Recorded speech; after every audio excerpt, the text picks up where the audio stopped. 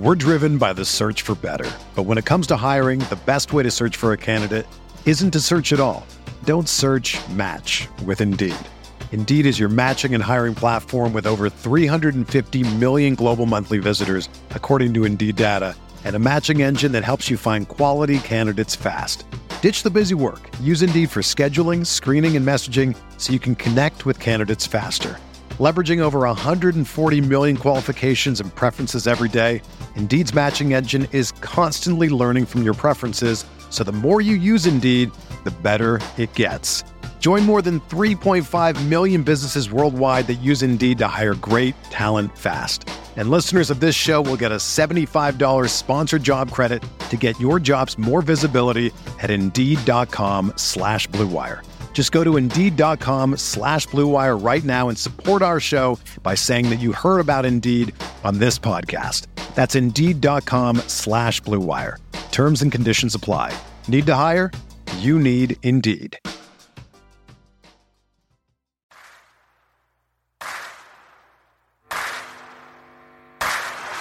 You're listening to Setting the Pace, your go-to Pacers podcast with Alex Golden and Michael Facci. Miller for three. Oh, he backed it in. He backed it in. And the game is tied. We're going to overtime. Warren lets it fly. Yes. T.J.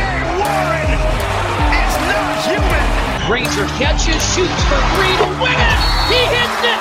Go. Brogdon for three. Got it. O'Neal drives on Yao. Puts it in. Duarte 4-3. Boom, baby. Anthony attacks. Hibbert denies him at the rim. Karis LeVert, people don't realize how good he really is. LeVert, skies high for the jam. Stevenson passes into Sabonis for the basket. Jackson turns, fires, and hits. Oh, wow! Turner bringing that smoke. Flips it to the big fella, fake shoots, and hits! This is TJ McConnell, and you're listening to Setting the Pace.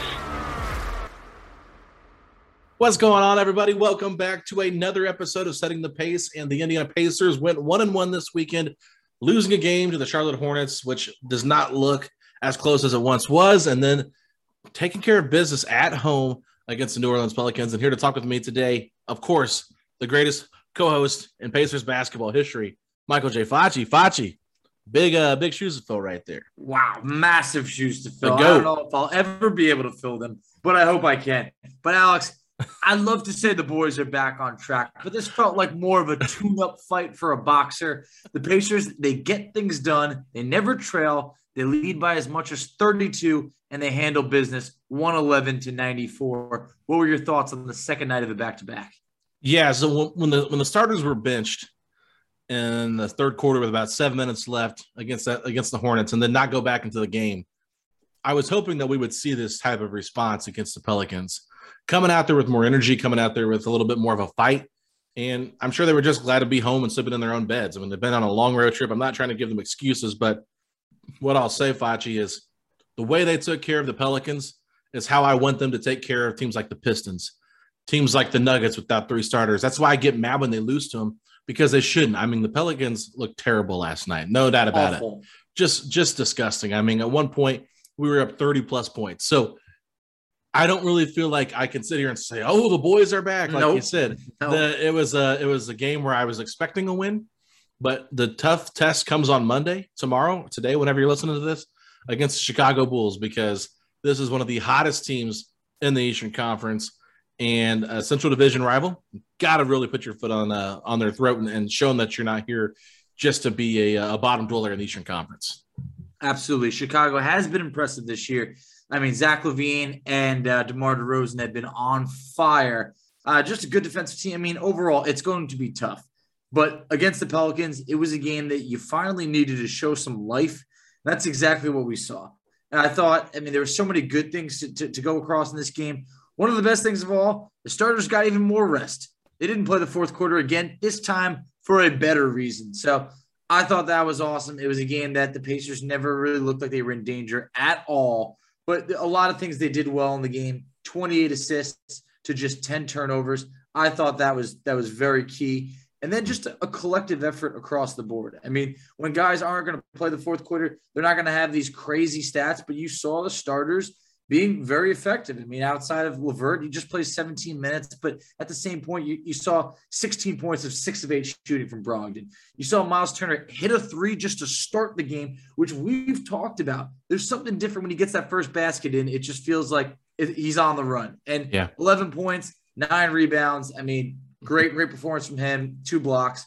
Justin Holiday, this man at home is a completely different player.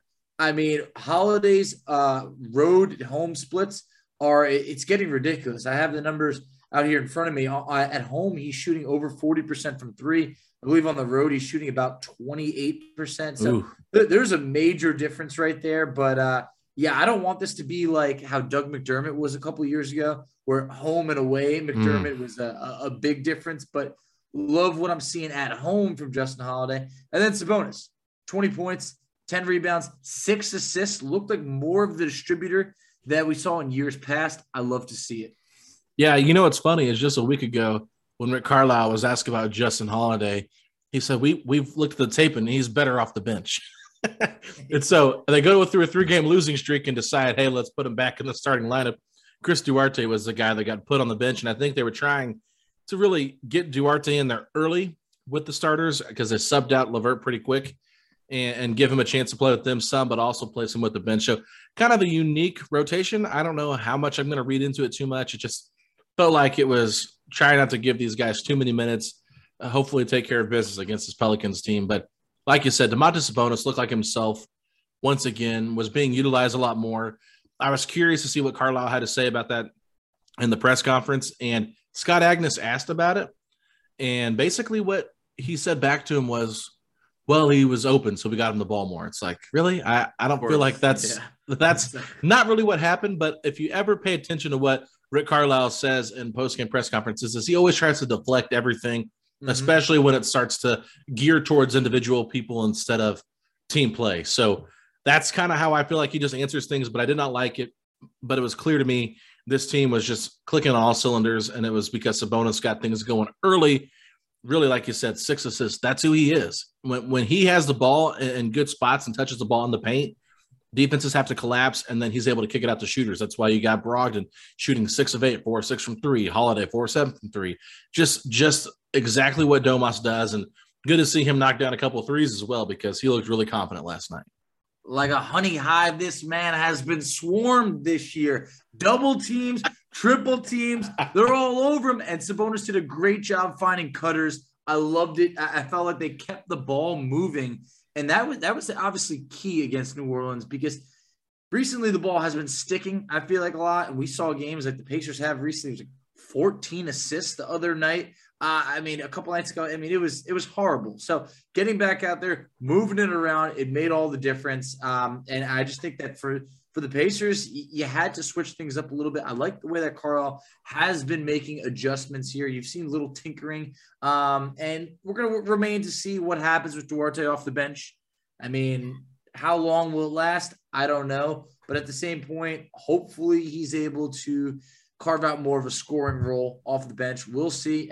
Hey, if Justin Holiday looked great now, then it'd be like, hey, great move. If he didn't, it'd be like, let's get him out of the starting lineup and back on that bench. So that remains to be seen. Yeah, this team has been way too inconsistent to really be able to bank on anything. So I think with this game, you just take it for what it is and see how they respond the rest of the week. They've got, I think it's 9 of their next 11 at home, 10 at home, something like that. 10. Yeah, because they were 10 of their next 12 at home. So it's something like 9 of their next 10, whatever it is. But they've got a long home stretch coming up here in January. So good for them to be able to get that going. They got the Bulls, like we said, on Monday night in Chicago. But Chicago is playing New York tonight. So they'll be on the second night of a back-to-back, which is a good thing for the Pacers. Hopefully get a little bit of an advantage there in terms of being more rested. But Facci, I think that wraps up that game. We got to get to our player of the week and our rookie report. So let's take a quick break and we'll get right back to it. The Rookie Report, brought to you by Pizza King, located at 135 and Fairview Road. Call us at 317-882-0340 to place your order today. Pizza King, a proud sponsor of Setting the Pace. The Rookie Report. Duarte inside scores his first NBA points. Now Duarte, his three is perfect. Duarte, he knows where the clock is, lets it fly and hits again. Beat him up. Duarte, step back three and hits his third. That's a tough three, too. Now Duarte, another three. Here's a long three. Duarte got it. Tucker thought he had a lightweight. All right, everybody, we are back. And for this week's Setting the Pace Rookie Report, we are highlighting actually two players this week. Only one played in the NBA, but Isaiah Jackson, we'll get to him in a little bit. Chris Duarte, he returned from a shoulder injury, played against Charlotte and New Orleans, scored 6 points against the Hornets on 3 of 5 shooting, and then ended up coming off the bench for the first time this season against the Pelicans, where he scored 8 points to go along with 4 rebounds and 2 steals on 4 of 10 shooting. Then moving over, Isaiah Jackson made his G League debut, and through his first 2 games, he was looking good, averaging 15 points and 8 rebounds on 64% shooting to go along with 7 blocks and 8 offensive rebounds in 2 games. In his third game, unfortunately tonight, fouled out in nearly 12 minutes, had 6 points and 3 blocks. Alex, what was your thoughts on Duarte returning from the shoulder injury, and then cover Isaiah Jackson just making his way back? Yeah, so actually, I'm glad that Duarte's back. Clearly, he makes this team better, gives them more depth. He's another guy that can put the ball on the floor.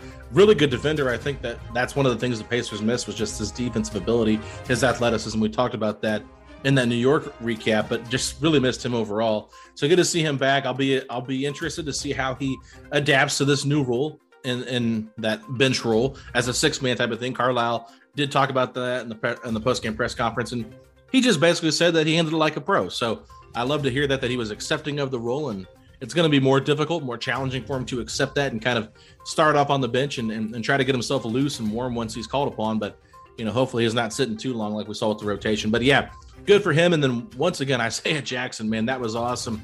I was actually able to watch a little bit of that game on YouTube against the Charge in his first game back. And that third quarter, he was just dominating, hitting jump shots, getting to the basket. Nobody could stop him. So I know it's the G League and the talent down there is not even close to what the NBA is, but he's 19 years old and he was just having his way down there. So I think he can be impactful for this team. And I'm excited, Facci, about the future of both of our rookies because I feel like they can be impactful and on both ends of the floor. Definitely. I love that Isaiah Jackson's having this opportunity to get his legs back underneath him, really be able to get solid established playing time here as he works his way back, because right now, it's up in the air in terms of the rotation. So continue to gain that confidence. I look forward to him returning to the Pacers. Absolutely. So let's go ahead and move on now to our player of the week. It's time for your Setting the Pace Player of the Week, brought to you by Smoke and Barrel Barbecue. They put their heart and soul into the food, and I would love to eat there every day if I could. Open Thursday through Saturday at 11. Located at Camp Sertoma. Smoke and Barrel Barbecue, baby. All good in this hood. Smoke and Barrel Barbecue. It's smoking good. Brogdon for 3. Got it! Malcolm Brogdon! And Karis LeVert has an 8-point second quarter. Miles, come on, Miles. To tie it, he does! Tied at 106! Warren lays it in, and the foul. Sabonis swept the throwdown. Here's another 3. Duarte! Put it on him, young man. All right, we are back for our Setting the Pace Player of the Week, and this was a close one for the fan voting. Just 6 votes separated these two players, but our winner was Domantas Sabonis. In the 4 games this week, Sabonis averaged 16 points, 10.5 rebounds per game, 2.75 assists on 54% shooting. He was 5 of 11 from 3. One of the most impressive things of all, I'd say, was 27 free throw attempts, despite not playing the fourth quarter for 2 of the 4 games, for better or worse. Alex, what were your thoughts on Sabonis this week? Yeah, I thought he looked really good in that Pelicans game like we talked about. Looked pretty good against the Knicks. I think that the Detroit game, he had way too many turnovers. I think he had 6 in that game. And then really against Charlotte, they just weren't getting him the ball. The offense looked very stagnant. there was times where him and Miles were kind of running to the same spot on the floor. I think there was a video that Caitlin Cooper put out that was pretty just eye-opening. Like, wow, why are they both cutting to the same spot? And clearly Sabonis had the guy fronted, so he had to throw the ball over the top, and he would have had a wide-open layup. So really just, like you said, he didn't even play in the fourth quarter in 2 of these games. So for him to be that dominant, I guess you could say, in just a limited amount of time, he really could have done some more damage statistical-wise. But I just like the fact that he's been playing better. Seems like he's being a little bit more assertive if he's not being utilized the way he wants to be. But yeah, Domas, when he's playing at his best, Facci, the team to me is just better overall, especially on the offensive end. Absolutely. And I think, it might be time that he does, I don't want to say get a little bit more greedy, but get a few more shots in. On the week, he averaged 9.7 shots. It's not enough. I know he wasn't playing the fourth quarters there, so I'm sure those numbers would have been a bit higher. But just because I didn't mention who the runner-up was, Malcolm Brogdon also had a very good week, averaged 18.5 points per game on 53% shooting, 4.2 assists, 4 rebounds, shot 40% from 3, 11 of 27 overall from 3. So both guys I thought brought it, but in a week where the Pacers go 1-3, it's not like there was a clear-cut player of the week. Fan voting decided that with Sabonis.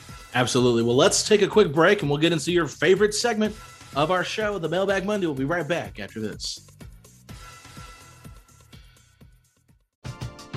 We're driven by the search for better. But when it comes to hiring, the best way to search for a candidate isn't to search at all. Don't search, match with Indeed.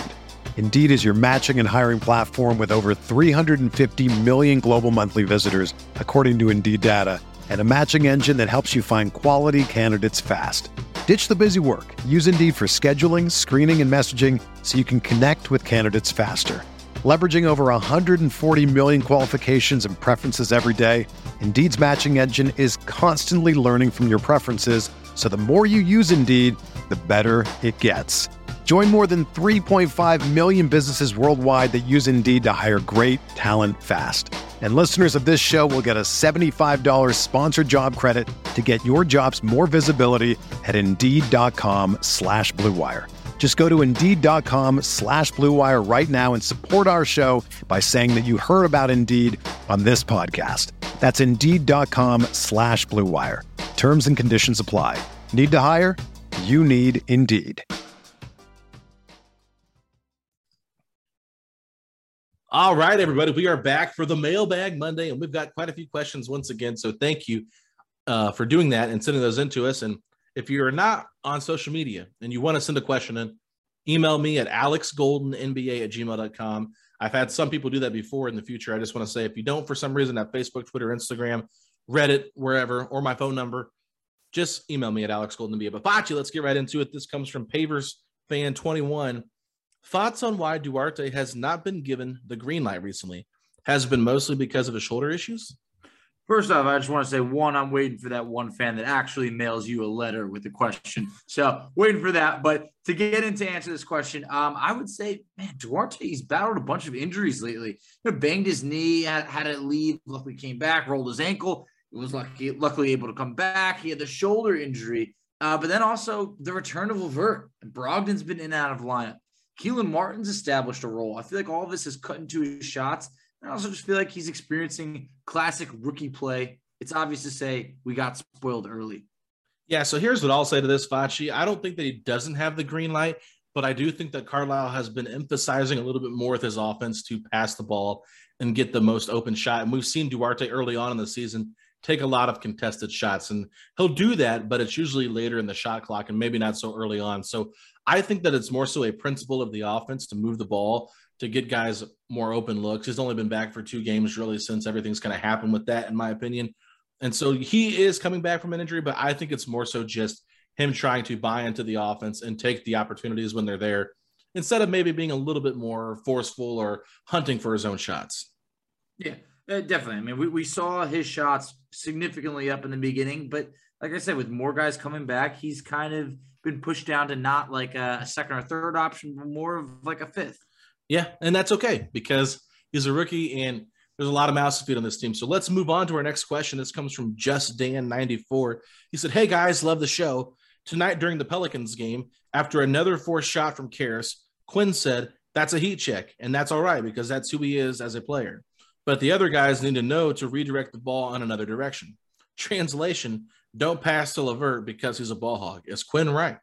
Well, I don't want to flat out call LeVert a ball hog, but it's been obvious this man has been trigger happy this year. He's forced some shots. I can't say that all of them have been good looks. I feel like he's the kind of guy that tries to get himself in a flow. And for him, that takes a few shots. And at times the ball is stopping with LeVert. But I feel like the back injury has played into that. There's a lot of season left to play. I feel like he started last year slow for the Pacers. So I feel like he's going to snap out of it.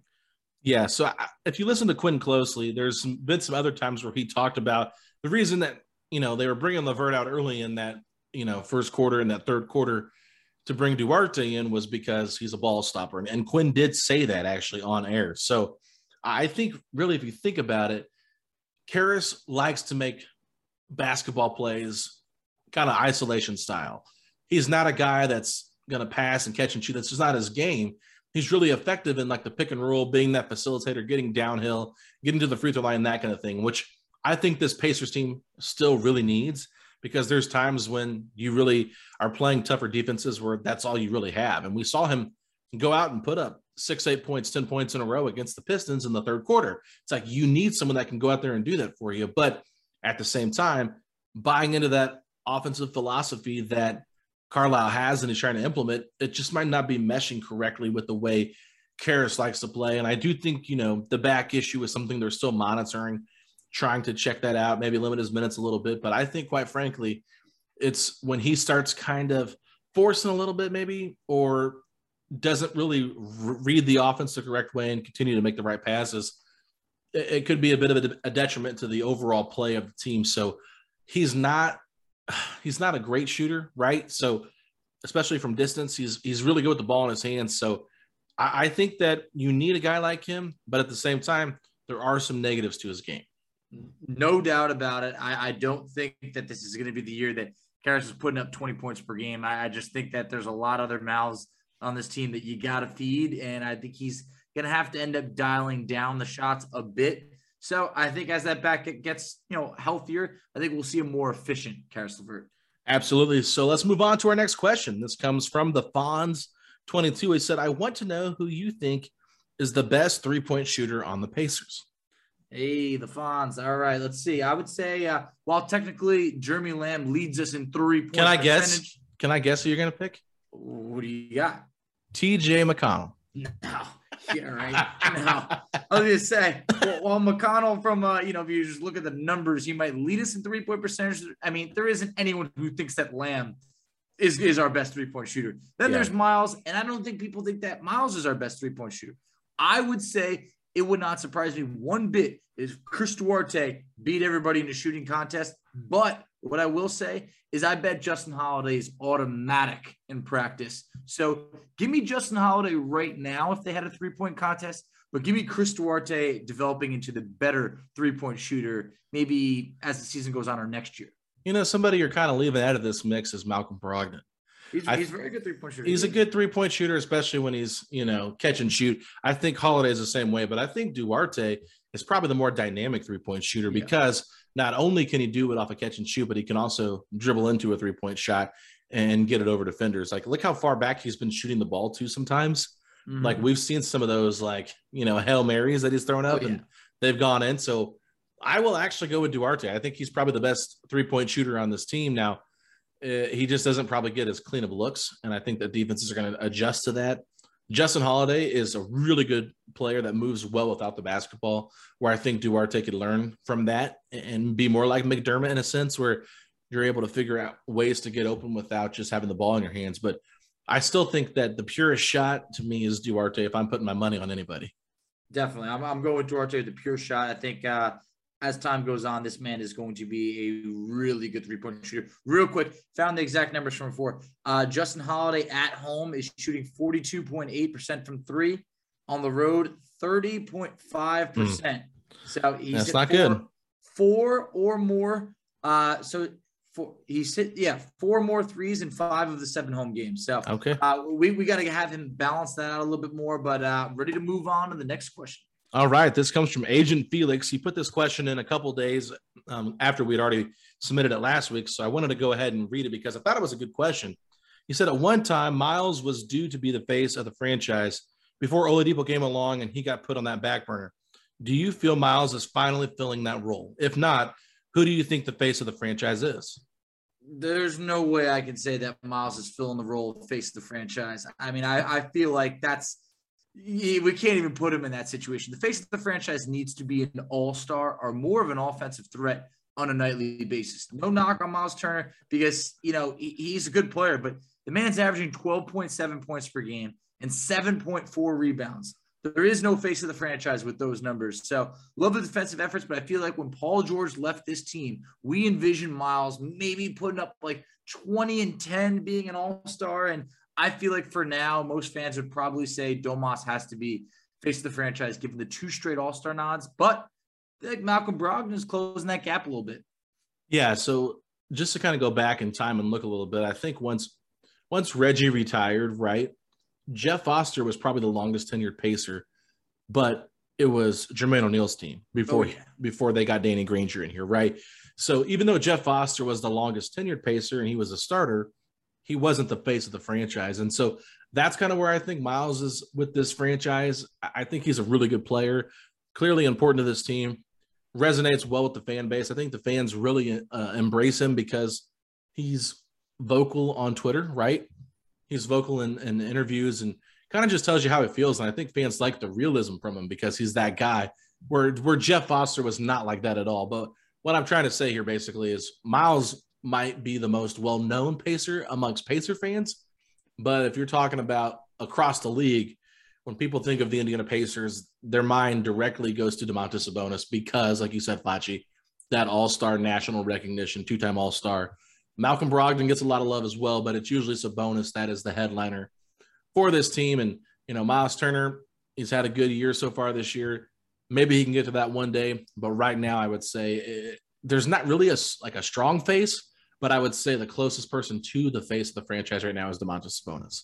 Yeah, we got to develop that strong face because right now, Pacers, they just have a couple of faces, but we need that clear cut. It's been a while, and we all wait to have that player again, that true face of the franchise. But what do we got next? Okay, so let me ask you, what is the next question I sent you? I got Twitter pulled up right now. Let's see. So the next question I have is coming from Gavin Lee Miller. How can we save this season, and who would we trade comfortably? All right, so this is from Facebook. Gavin, how can we save this season, and who would we trade? Man, that's a tough one. I think the way you can save the season is just by playing better. I mean, I know that sounds silly, but if they play with as much togetherness and as, competitiveness as they did against the Pelicans, against every team, they'll be above 500, no doubt about it. But they've got to come out and play with that same fire. You can't have nights off like you took off in Charlotte and Detroit. Those are inexcusable efforts. That's just not going to get you anywhere. Who would we trade comfortably? I think this is going to be a boring answer, but probably Jeremy Lamb, if you're talking comfortable trades, because it's a minor trade. He's not in the rotation right now. So maybe you move somebody like that. I mean, if you're talking about like a big shakeup, then you look at the starting 5 and we can go down that rabbit hole and make different cases. But for this specific question, I would go with Jeremy Lamb. First off, I would have loved if you just answered this by saying, put the ball in the basket. One of those yeah, classic, true. like, okay. Got to make shots, Nate McMillan. Yeah, exactly. But I would say we could save this season by starting to win on the road. We're 5-2 at home. We're 2-9 on the road. That's an embarrassment. But also limit the turnovers. The Pacers did that. I mean, look, just 10 turnovers against New Orleans. I mean, that's going to give you a much better advantage than 18 turnovers earlier in the week that we had. Get to the free throw line, something that we never do and probably won't this year, but it'd be very helpful. And for the love of God, just get some consistent bench play. The bench is so up and down. It's like you can never count on them. And then look, for a trade, unless the Pacers want to include a first-round pick, which this year I don't think they would, then it's going to be hard to trade anyone literally other than like Jeremy Lamb and Goga because guys like TJ Warren's value is too low, and they're not blowing up that starting unit until I feel like they've seen Warren play with them for a solid amount of time, and that would have to be in the offseason. Possibly, but it just depends. If they go on a huge losing streak here at home, I think there could be a trade to shake things up because, quite frankly, I don't think they're going to be satisfied if this team is multiple games under 500 after the month of December after you have that huge home stretch. So I think if they can right the ship, get above 500 by the end of this month of December, hopefully, they'll start to feel a little bit better about their team. But right now it's just tough. But all right, let's move on to the next question here. The next question I have is from Zachary Barnett, our fan of the week from a few weeks ago, Facci. He said, what is the reason we had the skid? And is it actually over, or are the Pelicans just terrible? I mean, I don't know if the skid's over yet. The Pelicans are definitely terrible. And I think it's come down to a lot of things about basically, injuries that we've had, inconsistency, not being able to close games. There's been so many one-possession games that the Pacers just have not made that winning play, whether it's that shot, securing a rebound, whether it's getting a foul call overturned. I mean, whatever it is, we don't want to. I mean, there's been some different story in so many games. The Pacers need to close. They need to get healthy. I think there's a lot of reasons that we had this skid, and I think a lot of it comes to offensive movement, ball movement. I feel like whatever the offensive strategy was, it just did not work out to me, Facci, whatsoever for that stretch there where we looked really bad. It just felt like the ball was getting stuck in the mud a little bit. The ball was sticking in players' hands. They were getting forced to take bad shots, or they were just making careless turnovers. They just weren't protecting the ball. Felt like they were kind of walking through the mud. Maybe they were just a little bit tired. The long road trip, I get it. 8 games in 8 different arenas. That's a long road trip, right? So completely understand that question, or that whole thing they went through. But I think the other question that you ask is it actually over, or are the Pelicans just terrible? Look, this team has won 2 games in a row, and that's the longest winning streak they've been on this season. So I'm not ready to sit here and say, oh, everything's fine. We beat the Pelicans. We're over this skid. No, I want to see a little bit more from this team. I want to see them go on a 3 to 4 game winning streak before I really feel like, all right, everybody, the boys are back. I have to see more from this team, Facci, to really feel good about it. Oh, I as much as I'd love to utter that line, the boys are back. They are indeed not back. I hope they will be soon. I mean, games against Chicago and the Lakers, that can prove a lot. You win those games, all of a sudden the outlook on the season is different. You even got to go 1-1 in those games, but we'll see what happens. Absolutely. Our next question comes from good friend of the show, Kalechi Ula. He said, Indy are currently 17th in net rating this season at exactly 0.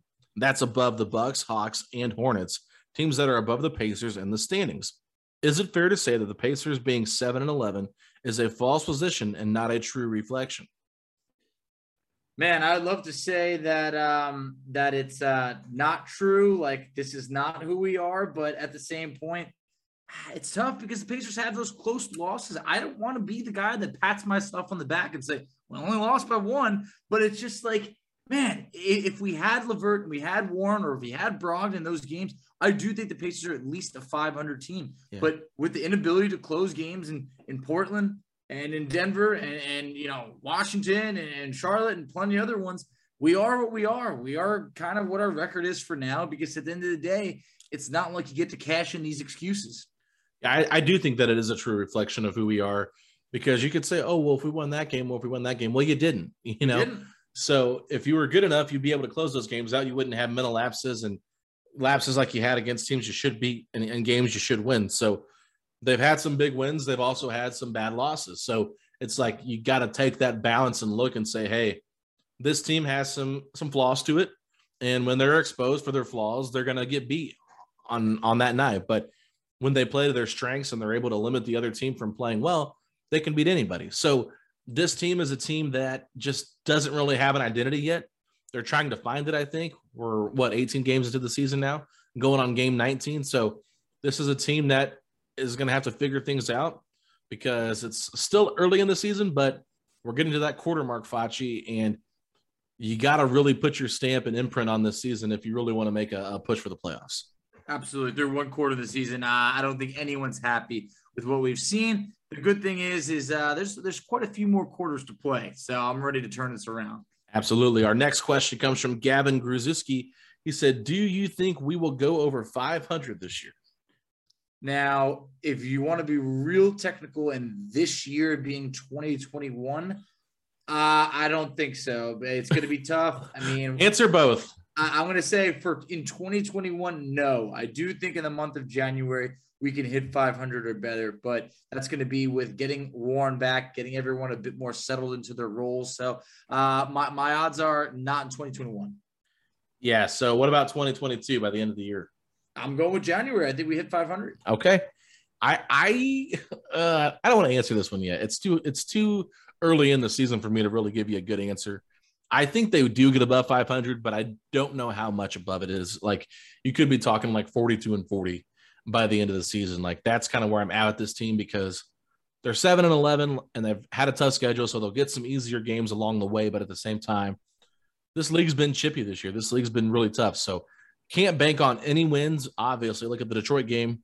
You know, they could have sleptwalked through the Pelicans game and lost that one if they didn't come ready to play. So really, you got to come to play every night. Hopefully this team in their depth, they'll be able to do that more so than not. But it's going to be close. I think that my prediction of them being a 5th seed is a little bit, pie in the sky at this point. And hopefully they can just get into the play-in tournament and be competitive there. So let's move on to our next question. This comes from our good and faithful listener, Aaron M. at Hugh Pacers. He said, does Sabonis need to be the main offensive focal point for this team to compete for the playoffs? Honestly, I do think we need to get back to our roots a little bit more. I don't want to be called a Sabonis homer over here, but guys, this man needs to put up more shots. I mean, it's not going to be a recipe for winning basketball if Sabonis is putting up under 10 shots a game. So I want him to be more of a distributor like in years past. And I think the Pacers just have to take advantage of teams double and triple teaming him, because at times, I mean, he's collecting the ball in the post and everyone's swarming right around him. It's creating open looks for threes. And Carlisle wants to shoot more threes this year that, hey, let Sabonis kick it back out. Yeah, I think really you're not paying Sabonis to be a defensive player. No, so he's traveling too much mileage on defense. Once again, top 3. I mean, come on.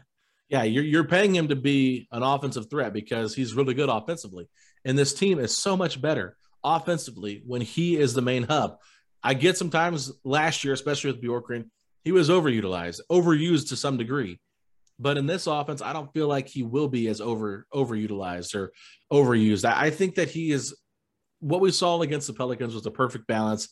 When he gets the ball in places where it puts pressure on the defense, they collapse, kicks out to open shooters. When he's out there stretching the floor or just staying outside on the perimeter, it doesn't do anything of good value for this offense. So I think the team is best when he is the main offensive focal point.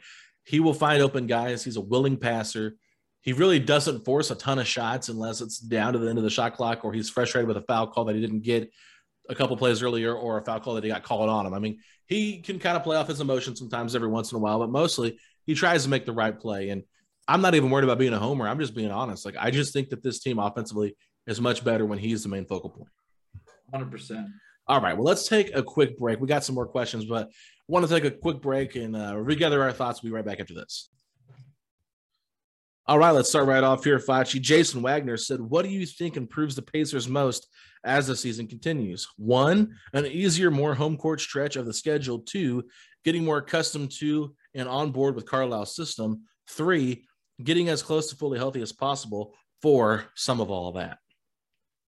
I mean, we mentioned that the home court coming up, we went back and forth. I believe it's 9 of the next 11 at home. So that's huge. When the Pacers are 5-2 at home, that's going to be big.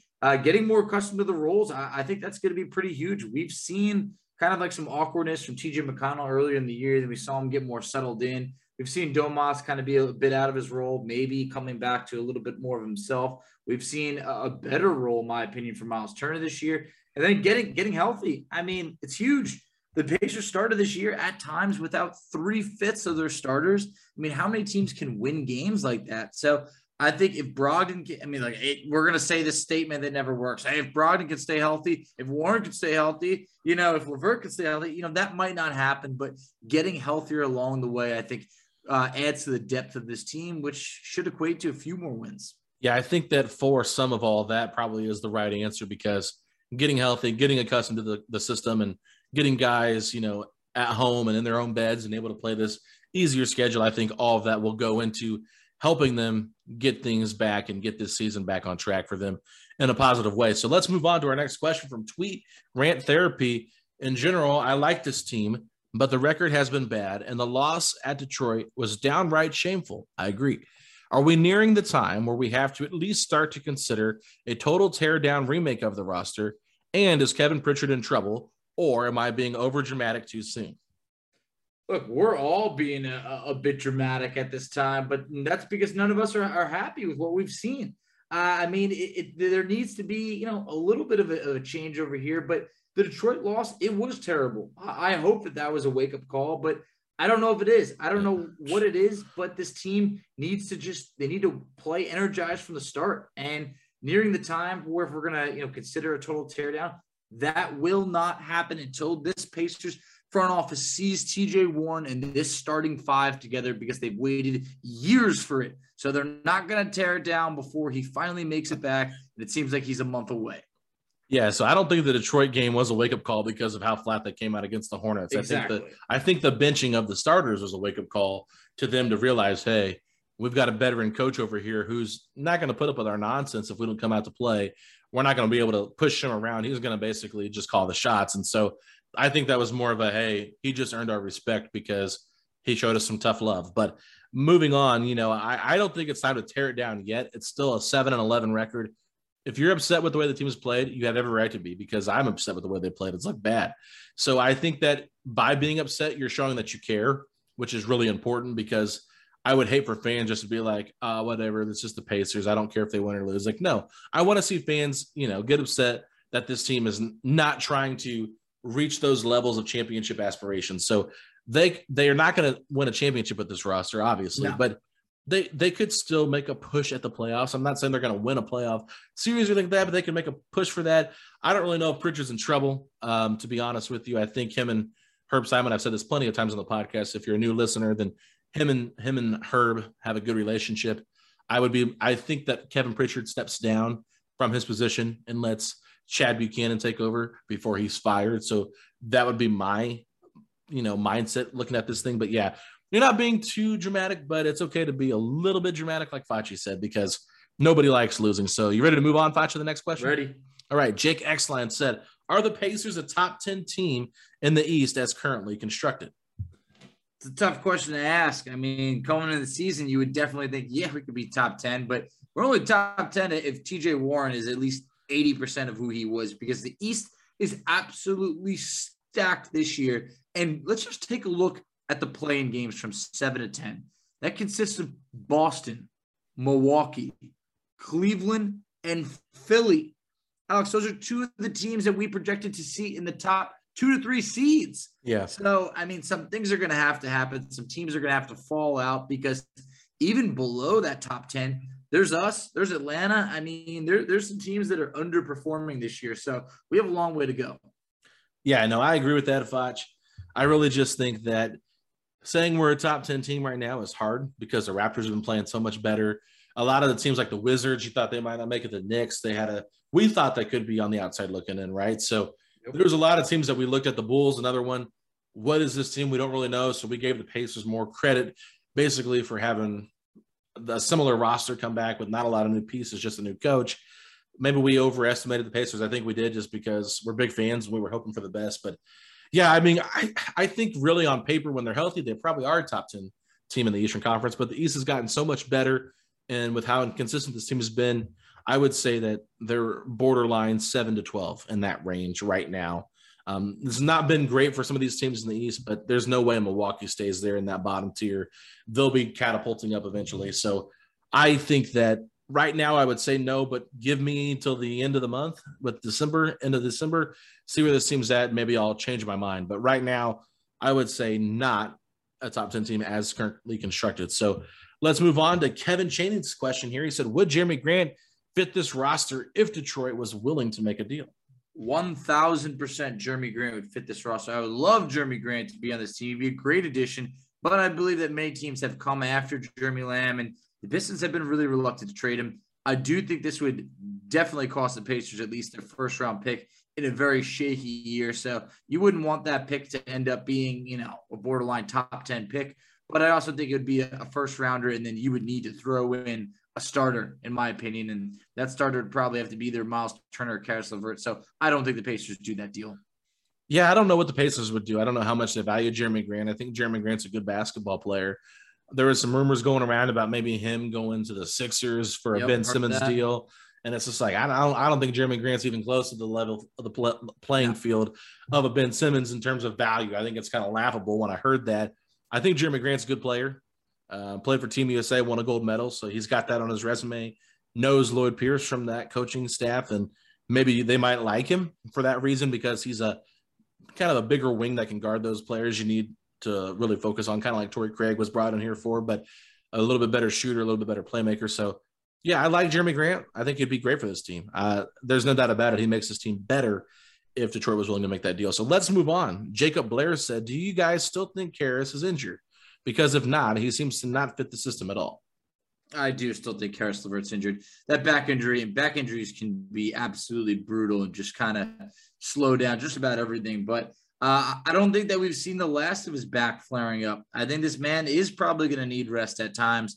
So I wouldn't be surprised if the Pacers elect to randomly rest him in a back-to-back situation at some point. So I think that just the way he struggled this year, there's no way this man's healthy. Yeah, I would say it's a little bit of both, to be honest with you. He's still coming back from the injury, but at the same time, we've talked about it. He's trying to adapt to the system. And quite frankly, much, much different than what he dealt with, Steve Nash, Kenny Atkinson, Nate Bjorkgren. I mean, this is his fourth coach in the last 4 seasons, right? So he's had a lot of different offenses to learn. He plays a certain way, and it doesn't always mesh with what Carlisle's wanting to do. We've already seen Carlisle kind of transition his offense into what benefits like a guy like T.J. McConnell. We saw it a little bit with Domas on Saturday. So maybe he's able to find ways and spurts and moments throughout the game where he can let Karras be Karras. But at the same time, I think Karras is still trying to adjust to the system and get better from it. But the injury definitely is part of it, Facci. I won't discredit that at all because it's a big deal. Like you said, the back, it just, you got to be patient with it. And for him to come back and then sit back out again, clearly you don't want it to flare up. So let's move on to Pacers Faithful. He said, what's the answer to the energy problem? Are there any players you can think of that may be available that could help with that? Personal opinions aside, Lance, question mark? I mean, I don't know necessarily who's out there yet. I feel like we'll hear about that, maybe a little bit in January, February, right on the trade deadline, other than Ben Simmons, who we obviously know is out there. But yeah, this team does appear gassed come the fourth quarter. I mean, we've seen them come out absolutely flat in a few games. And I don't like the idea of seeing Domas once again top 3 in miles traveled defensively, because if you need him to be a focal point of the offense, he's using a lot of energy defensively. So I do think they need to find a way to figure it out. And I hopefully, as guys continue to get healthier, they're able to expand that rotation a bit, because we saw early on in the season that rotation be just 8-9 guys, and that's just too little. Yeah, I think the answer to the energy problem is just having that mentality to come out and play with it every single night. It's a grind. 82 games is a long season. They've only played 18, so they've still got a long way to go. But I think that it's just a mentality for me, Facci. They just got to come out and be ready to play every single night. In terms of players, I think if you're looking at the current roster, getting Isaiah Jackson back, he could kind of be your Jakar Sampson type of role where he's able to come in and just give you that burst of energy that you need. McConnell's shown it at times, but, he's not been as energetic, I guess you could say, as maybe last year he was. But, if you're looking at maybe like another team, like a guy that really brings the energy, you're like, man, I love that. Just look at Bobby Portis and what he did for the Bucks last year. I mean, this is a guy that had kind of bounced around a little bit. I think he was in New York at one point. He was with Chicago. So he was trying to find his Wizards. Niche. Yep. He was trying to find his niche, right? He was trying to find a role where he fit because he's a good player. I mean, he's not afraid to put a body on somebody. He got those big eyes, right? So I think that, a guy like Bobby Portis is somebody that every team would love to have in terms of energy. But yeah, Lance Stevenson, personal opinions aside, I mean, what he did is what he did. It's in the past.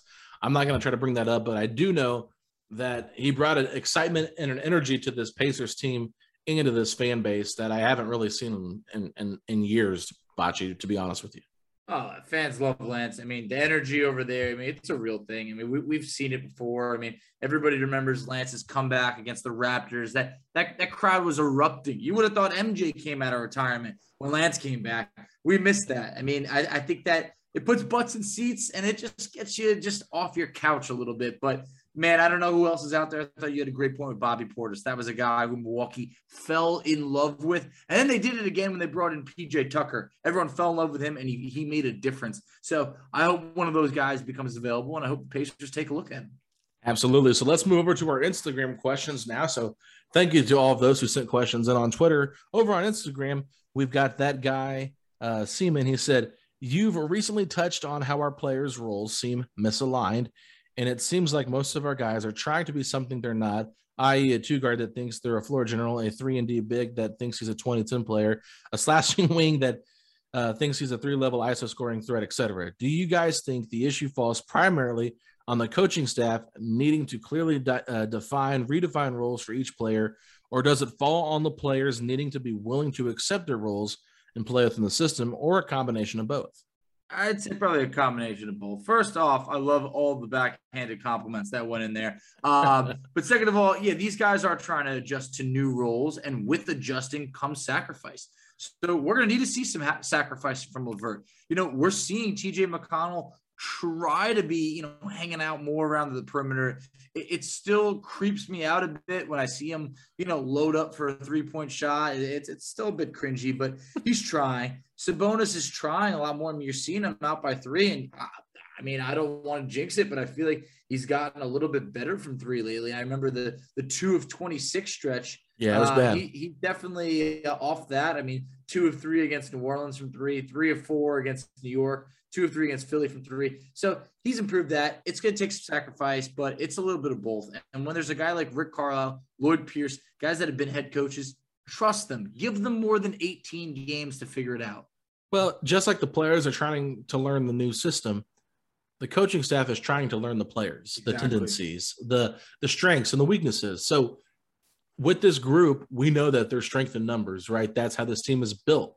They all provide something specific to this roster, and it's Carlisle and Pierce's job and Ronald Norred and Jenny Busek and Matt Weiner's job to find out how to collectively make all these guys mesh together.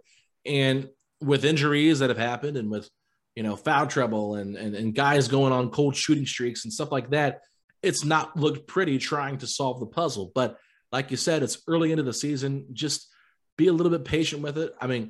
I'm not even talking about energy at this point right now. Like, that's just a given. Like, you got to come out and play with energy every night. You can't take nights off. Like, I'm not giving excuses for any of those poor performances. What I'm trying to give some clarity here too is just, this is going to have to take some time to all come together to be the beautiful, well-oiled machine that it can and possibly could be. But we still don't know if we're ever going to reach that. So I just think, to answer this question, it's a combination of both. I agree with Facci.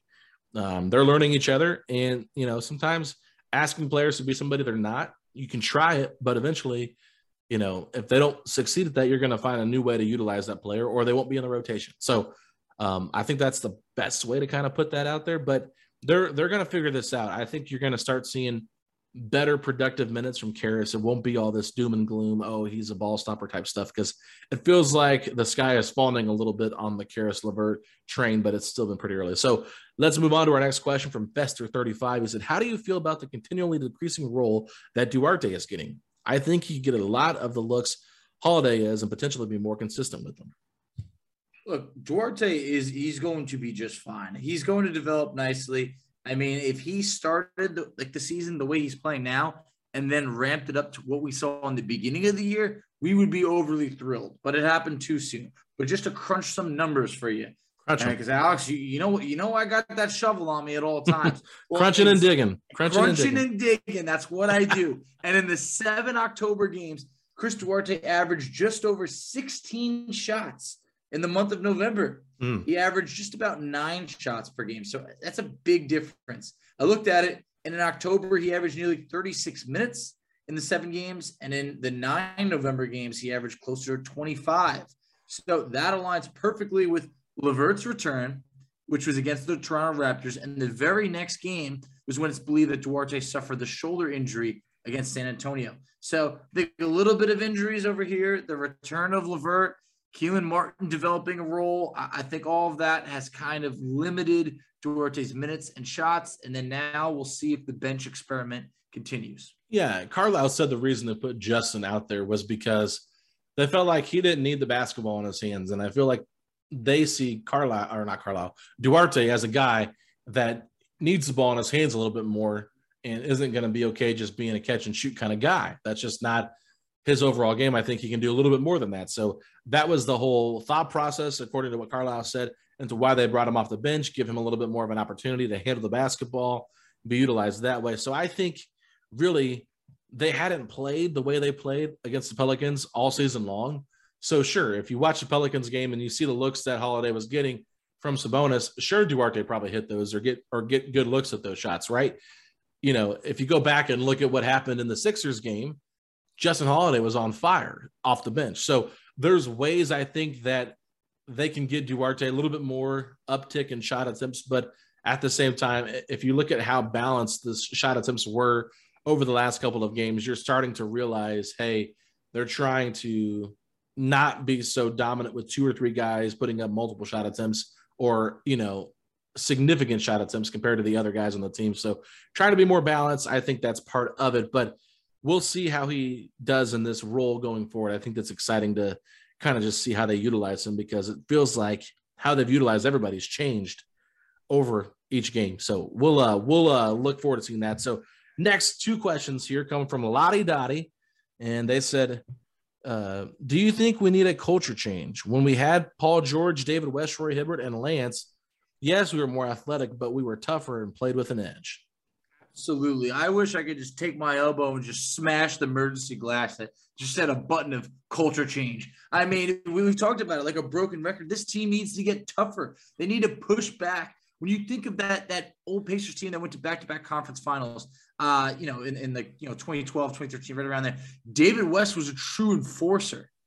No one would mess with that man. You would just look at him and be like, man, I don't know about that guy. I'm good. I'm not messing with him. Yeah, exactly. And then Lance was crazy enough that he could get under your skin, and it was just, you never knew what was going to happen. But they had the perfect balance where Paul George could be the scorer, David West could be the enforcer, Lance was crazy enough, and then all of a sudden, you got in the paint, Roy Hibbert was there, just clean it up. So, that team had a great culture, and obviously with Danny Granger, it was even better. But the Pacers need that. They lack that, and I think that is a big difference to wake this team up when they go on those droughts at the end of the games or they let teams back in it. Yeah, definitely could use a culture change with this team. I've kind of thrown it out there that I feel like they've accepted losing, and I know that's a bad thing, and people are like, I don't think they have, which I think that I say it in a way that I mean they're not okay with losing, but they've lost enough games over the last couple of seasons where it doesn't sting as much. It's not a shock. Yeah, exactly. It doesn't hurt them as much. But if you saw this team with Paul George, West, Hibbert, even, everybody leaves out George Hill. They were all great defensive players, right? And they were so good defensively that translated into their offense because, David West, mid-range killer. Roy Hibbert had that jump hook him to death. And Lance was the razzle dazzle, and Paul George was, your superstar, your go-to guy. I mean, they had an identity, right? This team does not. This team, like we said, we don't know who the face of the franchise is. So it's like, it's Domas, but he's not been utilized like he is, right? So you don't have that guy. You don't have that team built the same way defensively, not even close to what they were with Roy Hibbert at the helm with that group. And then offensively, it's just a little bit different. You've got good playmakers. You got good offensive players, but not even close to that. So to answer your question, quite frankly, yes, they do need a culture change. And I think getting some toughness added to this team would be a lot of fun. That's why everybody was so excited to see Miles kind of get into it with Rudy Gobert, because they want to see that toughness. They want to see that chippiness. And since that game, we really haven't seen it as much, but I'm hoping that we see it throughout the rest of the season. But one more question here from Lottie Dottie. They said, should we go after more street ball players? Our offense gets stagnant too much. I will answer this quickly and say, no way, Jose. Yeah, I mean, look, I take it when you say street ball, you mean more flashy. And I don't know if flashy is always what we need. It would be more entertaining, but does that necessarily make us a more efficient or better team? I don't know. So the offense does get stagnant at times. I like when we played faster. Maybe in years past, it's probably the only thing I liked last year, but we did play a bit faster. But street ball player, I don't think is going to be the answer. No, I can't imagine a street ball player getting any significant minutes in Carlisle's system. So funny question there. No offense, but just street ball player does not seem to fit the mold of this Pacers team. But let's move on to our the rest of our Instagram questions here. This comes from ADJAFRE. I need to figure out how to pronounce that, however your handle is. But they said, how will the starting lineup work as TJ Warren comes back next month? I mean, I imagine that Warren returns. He returns to the starting lineup. So I'm imagining, Brogdon, LeVert, Warren, Miles, and Sabonis. But just like everybody else, maybe I'm just a sucker out there because that's what we've been waiting for ever since we pulled off the trade for LeVert. So it's hard to imagine Warren coming off the bench unless it's for like the first game or two. But, we're not benching LeVert. Any guesses on when you think TJ Warren comes back, Fudge? I mean, we've heard potentially the end of December, early January. At this point, we've come this far where it's like, just don't rush the man back. Yeah. If he's not healthy and he needs an extra week, is it a big deal at that point? I don't think so. Yeah, I'm gonna keep my eye on it. There are some games there that look like it'd be easier for him to return, like the Pistons, at home, 4-12, the Rockets 1-15 on the 23rd. There's some games there where you think, okay, maybe that makes sense because it's not up against a really good Eastern Conference team that you're trying to jockey with playoff position for. So that would be something I'd keep an eye on there. And then if you go into January, that's when they're starting to get on the road a little bit more again. And they've got a pretty tough schedule come January with a lot of good teams. So I think that maybe January the 2nd against the Cavaliers would be like the last time I think that he would return. But you never know. Any second back could happen. But yeah, I think, like you said, though, TJ Warren coming back, he'll probably be thrown right away into the starting lineup. If not, come off the bench, probably take some of Keelan Martin's minutes, whatever they want to do. Just got to figure it out because when he's healthy, they're better, right? So they just got to go that route. And plus, we saw even when LeVert came back, he went immediately into the starting lineup. Only played, I think it was like 15 minutes, but I mean, in his first game. But, the Pacers could easily do that. Absolutely. So let's move on to our last Instagram question. This comes from Karis_Legoat. Why does Karis never get the ball and have no involvement in the offense? Okay. That definitely comes from someone with a name like Karis Legoat, and I've definitely seen you over there. I respect you. I appreciate you, but, Karis definitely does get the ball, actually tends to shoot quite a bit. We mentioned ball's been stopping a little bit over there, but I think he's going to be just fine. I think he'll continue to get the ball, but I don't know if he necessarily needs the ball more than what he's been getting it. Yeah, I mean, it looked pretty bad with him coming out with 5 minutes left, or 5 minutes into the first quarter and the third quarter against the Pelicans. I was like, wow, they subbed him out really quick. Like, you're used to seeing Karis almost play like the whole first and third and then come back in for like the final 6 minutes of the second and fourth and put up like 36 minutes a game, right? So they're trying to, like you said, watch his minutes. But I also think like, hey, he's not been helping the offense move the way they want it to. So that's why he's probably not getting the ball as much. But there's been times like I've been surprised where he'll have 0 shot attempts in the first quarter. And you're like, was he even out there? Like, he didn't hardly do anything.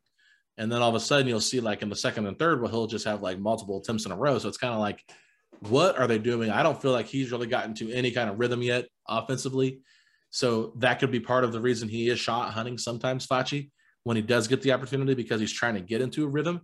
He talked about the offensive rhythm as well. So that to me was just, we've been talking about Karis LeVert and his role a lot on these questions here.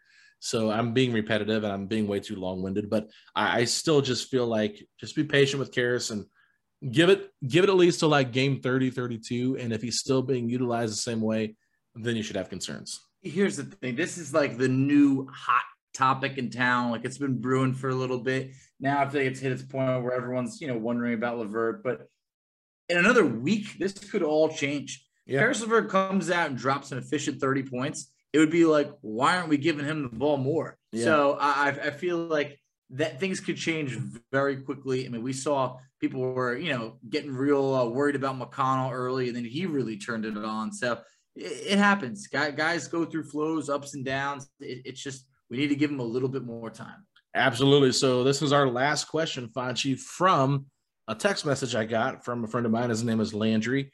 He said, is Miles Turner the most important player on the Pacers? I know many fans would argue that Domas is more important to the team, but it seems that the Pacers still manage to hold their ground when they play games without Domas. However, the team seems to fall apart when Miles is out of the lineup. I feel that this could help answer some questions for the Pacers if they come to a point in time where they need to make the choice to either trade Turner or Sabonis. Could this affect how they approach the Turner versus Sabonis controversy?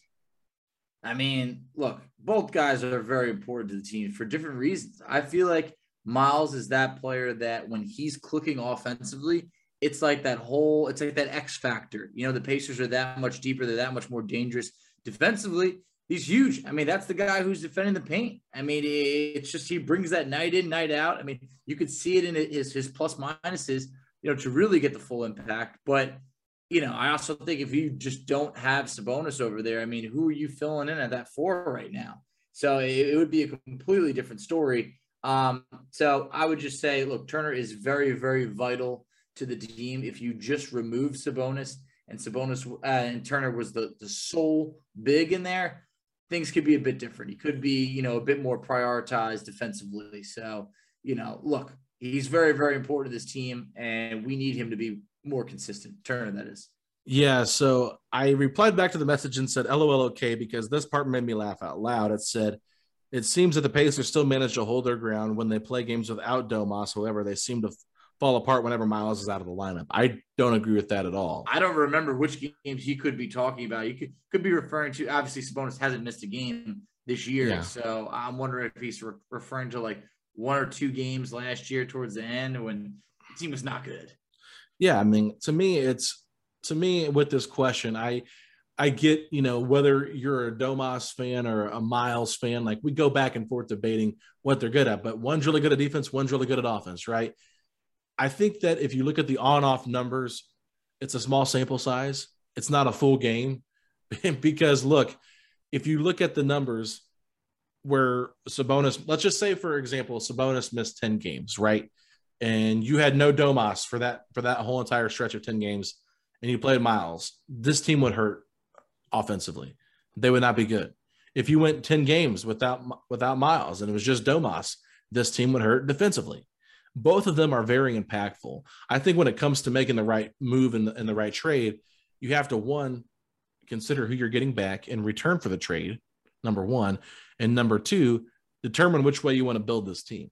If you feel like you've got a better chance of winning long-term with solo Domas, then you find the right trade for Miles. And then vice versa, if you feel like you have a better chance of winning with solo Miles and trading Domas. I think the on-off numbers are skewed quite a bit because of the lineups they play with and the matchups they're playing against. Because, look, it's been a small sample size.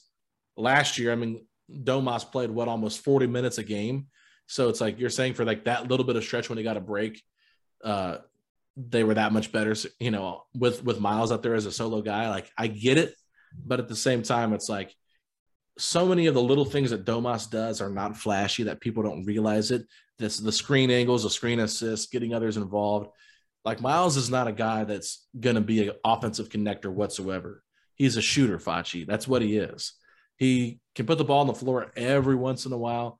And if he gets the ball in the paint, sometimes he's gotten better at that quick turnaround jumper, but he's not a dominant force down there. And the defense doesn't really get nervous when he's around the basket like that. He had a great tip slam last night. I was about to say, we hadn't mentioned it, but yeah, unbelievable slam over 3 Pelican defenders. That was great. Love to see more of it. Loved how he was fired up after it. Right, but that had nothing to do with, you know, him being utilized in the offense. And it was just him making an energy play. So really, I think going back and forth, you know, everybody likes to trigger me when they talk bad about Sabonis. I think they just do it to laugh at me. But I just feel like he's underappreciated to some degree. And I feel like a lot of the fans that are more in the Miles corner don't appreciate what Domas does. And I feel like the same thing for those that are in the Sabonis corner don't appreciate what Miles does. They're both really good. It's just hard to find a place where 2 centers can play on the court for multiple minutes and win you multiple playoff series. Yeah, I mean, I don't know who's going to be able to pull that off, but we're going to wait and see. But for now, hey, guys, let's try and appreciate both of them while we can, because I think this is basically amongst the best they've looked playing together. I know, you know, a few games can change all that, but the net rating has been far more positive this year than years past. Yeah, no, it really has. So at the end of the day here, Vaj, I think we've got all of our questions answered. We'll be back Tuesday night to recap that Bulls game, get you all set for the Lakers game. But before we do that, where can people find us at on social media? All right, so you can find us on Twitter at SettingThePace3. You can find Alex on Twitter at AlexGoldenNBA. You can find me on Twitter at _FACCI. You can find us on Instagram at Pacers Talk. You can find us on Facebook at Setting the Pace. You can find us on TikTok at Setting the Pace. And if you have not already, make sure to leave us a 5-star rating and review. Send us a screenshot over to AlexGoldenNBA@gmail.com, and we will enter you into the contest to win a City Edition jersey. Don't forget to do that. But Afachi, if you're hoping the Pacers can build off this win against the Pelicans and make a statement game, a statement win against the Chicago Bulls, say these 3 words. Let's go, Pacers!